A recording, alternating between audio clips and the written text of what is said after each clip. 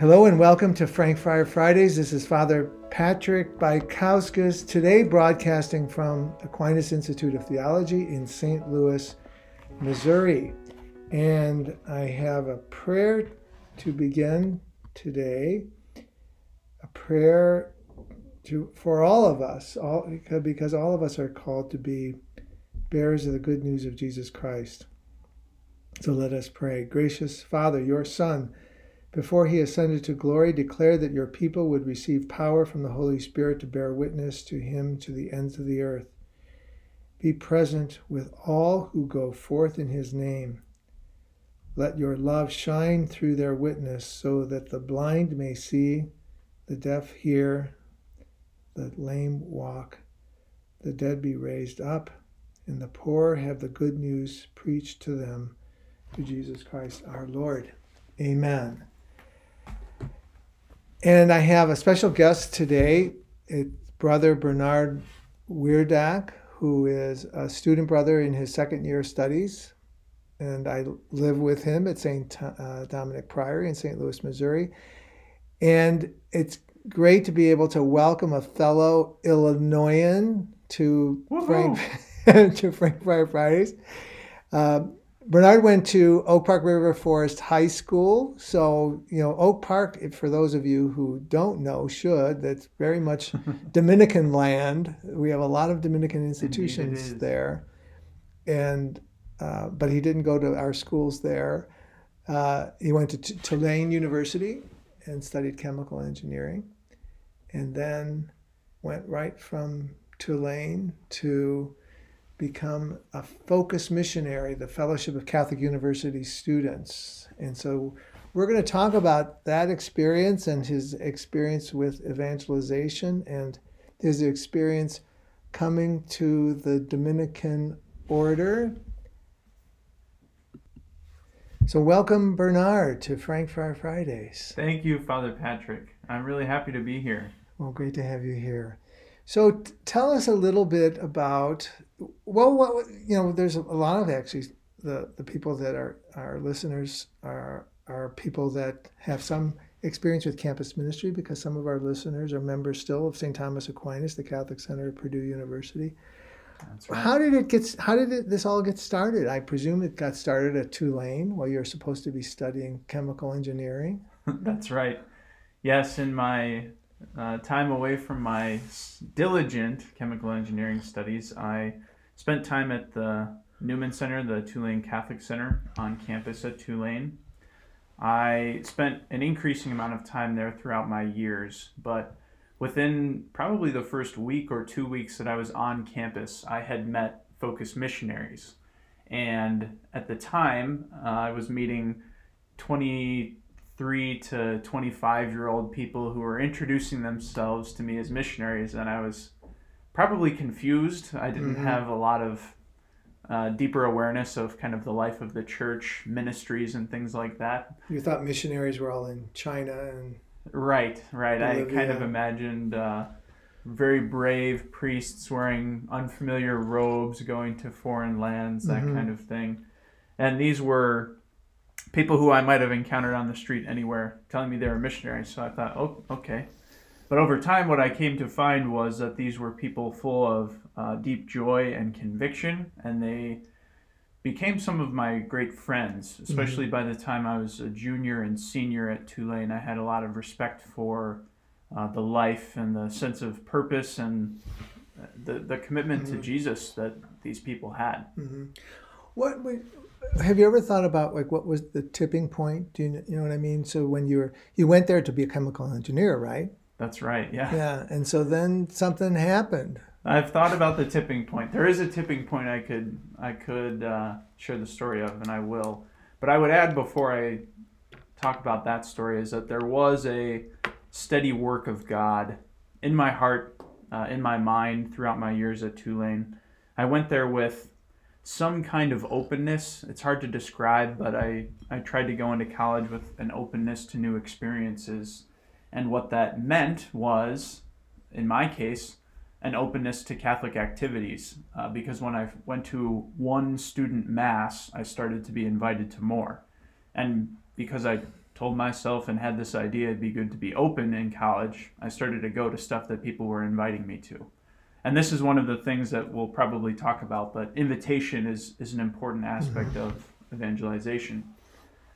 So throughout my time at Tulane, I took a step forward, tried to do things like pay attention to God, pray, spend time in community. I joined a Bible study, these kinds of things. But I had some difficulties and hesitations too.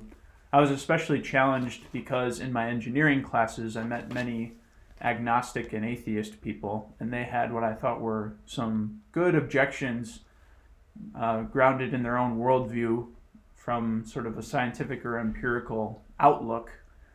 And I wanted to know if they were correct, that someone couldn't be both a serious scientist and a man of faith. And this was a real struggle for me. That unfolded over time, and I had some good answers given to me by the Dominican friar who was the chaplain of our Newman Center at Tulane. But along with kind of a series of good preachings that he gave and some solid teaching and conversations about philosophy, I also was having a series of experiences in prayer.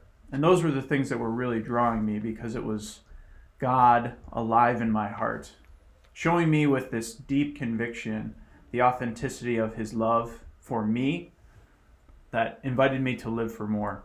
And the moment, the sort of watershed for this was when I attended Focus's, Fellowship of Catholic University Students, their conference called Seek, and this was in San Antonio, Texas in 2017. And that conference had all kinds of wonderful aspects to it. I was particularly struck by some of the talks and presentations. There was a talk about the Mass that really shifted my outlook for when I go to worship. There was the experience of the Mass itself at this conference with about 15,000 young people who were very joyfully and faithfully offering their worship to God. And then the moment where I had one of these intimate moments with God where he spoke in my soul was during a time of adoration and confession. And again, the whole conference, about 15,000 people, young people, are all gathered to worship and pray together, to praise God. And this was in Eucharistic adoration. And what I was actually struck by was the sight of people in line for the sacrament of reconciliation. At this time, I was hesitant about it, not confident in God's mercy extended to me, and I was reluctant to go. But what I saw was, as soon as they made it available and announced that people could begin going to see the priests for the sacrament, probably 600 or 700 people were literally running, sprinting to go receive reconciliation, to be united again to Jesus through this important sacrament. And the line looked like Six Flags had opened up a new roller coaster. But it wasn't anything that exciting to the eyes. It was just this sacrament that I had been introduced to in my religious preparation and formation. But they're like almost elbowing each other, lining up in this massive number to go. And what I saw was a trust and a confidence in God through these young people's faith. And then it was further hit home. It locked in really in my heart when I saw them also reverence the Eucharist. So when they began to do a procession with the Eucharist, all these hordes of young people lined up for confession. They also were careful to keep their eyes on where Jesus was in the Eucharist in the room, and they followed him as he was processed by the priests. And then eventually they thought it would be good to show some reverence by kneeling down, just in recognition that God was present there in the room with us. And it was the sight of this wave of people kneeling that unlocked something in my soul, that really connected, and that showed me, again, God is alive, Jesus is real, he loves me, and that he's inviting me to more. Yeah. You know, is I guess in a way this is maybe it may sound like a rhetorical question, but I'm thinking a lot about this topic of joyfulness at Mass. I'm one of the Eucharistic Revival preachers, and I'm preaching to the priests of the Diocese of Davenport in a week and a half. And I'm really angsting over what I'm going to say. Not angsting in a good way, because I think that there's things that I can share with them that are important. And one of them is how important it is that we have joyful celebrations of liturgy. I've been to Seek. I've only been to 2 conferences. I was at Baltimore when there was only 6,000 people there. Oh wow! Only 6, and I was blown away. Well, yeah, that's still a lot of faithful Catholic people having joy in their faith. Right, and then I was in Indianapolis, probably the last one that was pre-COVID, and there's this joyful experience of Holy Mass. Why can't we do that every time we have Mass? Well, I think we could. There are probably a few different reasons that Mass is lacking in joy. Very often I think it could be a basic lack of understanding or lack of engagement with the Mass, and that leads to something more like disinterest, or you could say apathy. People are, maybe looking on their phones, they're looking at anything around in the church building, rather than engaging that celebration and worship of God that's happening before them. But then in some cases, I think we're seeking to be reverent, and we think that means sort of kind of complete silence or a perfect conformity maybe to our ritual, and then we may become so attentive to those things that we lose a little bit of sight of the joy that we're called to, even in our worship.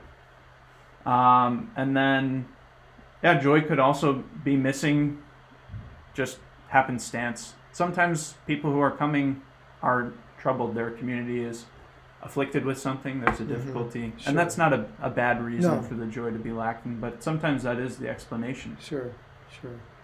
You mentioned something that I want to go back to, and it's that importance of invitation.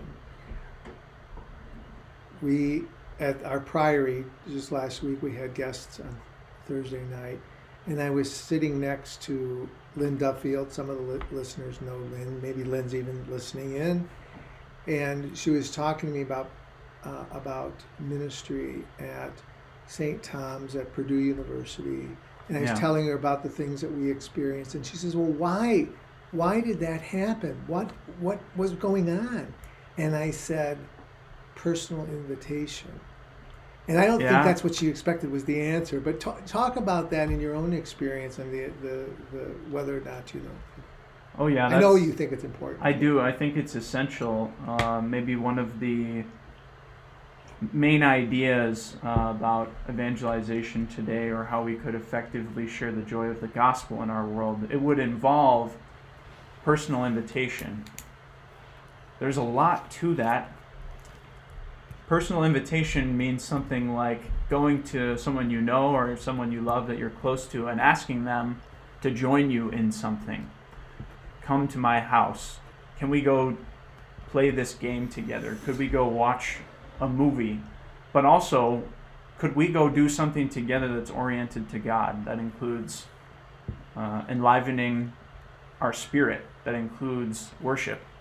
And it's much more generous, and it seems much more loving and more true when we get a personal invite, especially in a time when we use, and this, it's not bad, but we use mass communication, media, email, various forms of social media. These are all used to connect people and make them aware of activities and events. But it's something much more significant when a person that you know and has some sort of place in your life comes to you and asks to share in an experience together. Mm-hmm. Who invited you? To go to whatever. I mean, yeah, I was invited to go to the first retreat that I attended by a personal invitation from my friend Ben. My friend Callan gave me an invitation to go to this Sikh conference that was transformative, that changed my life. A Focus missionary, James, gave me a personal invitation to join a Bible study. So these are all first-time things in my life, and I wouldn't have sort of drifted into them, and I probably wouldn't have responded to something like a mass announcement or a bulletin insert, or even an email, because all of those, they're not coming in that living, embodied form. And when it was from these trusted friends, I mean, on one level, it was harder to say no. I did have this openness, as I described, but part of me probably said yes because they were important to me, and I just wanted to give them a chance and, again, have an opportunity to experience something together with people. I was driven by, and many of us are driven by, this fundamental desire to be in relationship and to experience deeper communion with all the people in our lives. What do you think drives the reluctance to make the invitation? I think that once the invitation is made, it's more often accepted than people might realize. But what's the resistance to making the invitation? I think there's a fear or an uncertainty about being told no, because we make ourselves vulnerable when we issue invitations. It's something a little bit different than, again, like a mass invite, or even something like, sending out cards or something. But when you go up to a person and ask that, will you join me in this? Will you be with me? I would like to do this with you. You're sharing a part of your authentic self. And there's actually not quite a guarantee that the person you invite says yes. And so there's a slight risk always. Sometimes there's a greater risk depending on how important the invitation is or how uncertain we might feel. And so our uncertainty or our fear about the vulnerability, about being no, and really you face the potential of rejection. That's the thing that holds us back very often. Yeah. So, with the few minutes that we have remaining, you were a missionary for 2 years? That's correct. And that was now it's escaping, you were in Texas, right? Yeah, in Waco, Texas, in Waco, at Baylor. At Baylor. And then something else happened. There was maybe another tipping point, because you decided that this experience in ministry to the church wasn't going to end with Focus. It was going to continue. What happened? What was the next thing that happened? Yeah, I had a wonderful time serving as a Focus missionary. It gave me a taste of life as a full-time minister, if you will. It's not as complete of a commitment of oneself as something like priesthood or consecrated life is. So there's deeper intensity to the way that you and I live in our community compared to how I was in my community as a Focus missionary. But it gave me a lot of confidence that I'd be happy and renewed, and that people's lives would be shaped for the better if I said yes to God and followed Him in this way. And I was changed also by the prayer time I spent. One wonderful part of the commitment to serve as a Focus missionary is that you will say a daily rosary. You will go to Mass every day, barring some sort of unforeseen serious difficulty or obstacle, and that you'll pray for 1 hour. So there's a practice of praying a holy hour. Some people have probably heard of this for Focus missionaries. And I feel confident that the time I spent in prayer was really what shaped my spiritual path and what opened up my awareness of a vocation. And it just came through because I was more and more confident that God loves me. I mean, it's maybe too simplistic to say it that way, but I think it's the best description. That kind of confidence and the experience of His love set me free to dive in deeper and to give myself even more over to his purposes and what he wants for my life and for all the people that he's going to bring into it. Mm-hmm. If you had an opportunity to speak to someone, what we call the nuns or the disengaged, what one thing might you want to say to someone that is feeling separated from the church? I would begin by acknowledging that I understand. I'm in this generation that's experiencing a larger share of nun, or sort of people describing themselves as spiritual but not religious. And so I would express understanding. I had my own difficulties, dissatisfaction with what I thought the Catholic Church was, what it stood for, even what maybe happened in the content of the religious formation of our generation. And so I would express an empathy and an acknowledgement that they probably have some very valid concerns and critiques. But I would also begin by asking that person some of the things, like what they are motivated by, what drives them, Mm-hmm. what do they love in their life. Because I would be confident that as long as they're willing to share something of substance and true about them, that you're going to have great common ground already. You'll be able to express the truth to them that you're a human person too, just like them, that we have things in common even though our spiritual outlooks are different and might mean that we view many things in our world differently. Mm-hmm.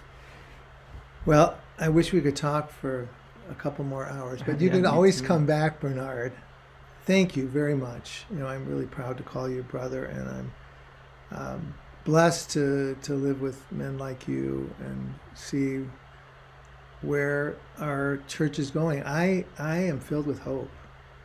We just had an experience for the listeners. We had 30 men come to see come and see this past weekend. 30 men that are at various levels of discerning whether or not God is calling them to something more with their life, and to be present and to be part of that in even a very small way. It fills me with joy and hope. So thank you very much for being with us. Me too. on Frank Thank Friday. you, Father Patrick.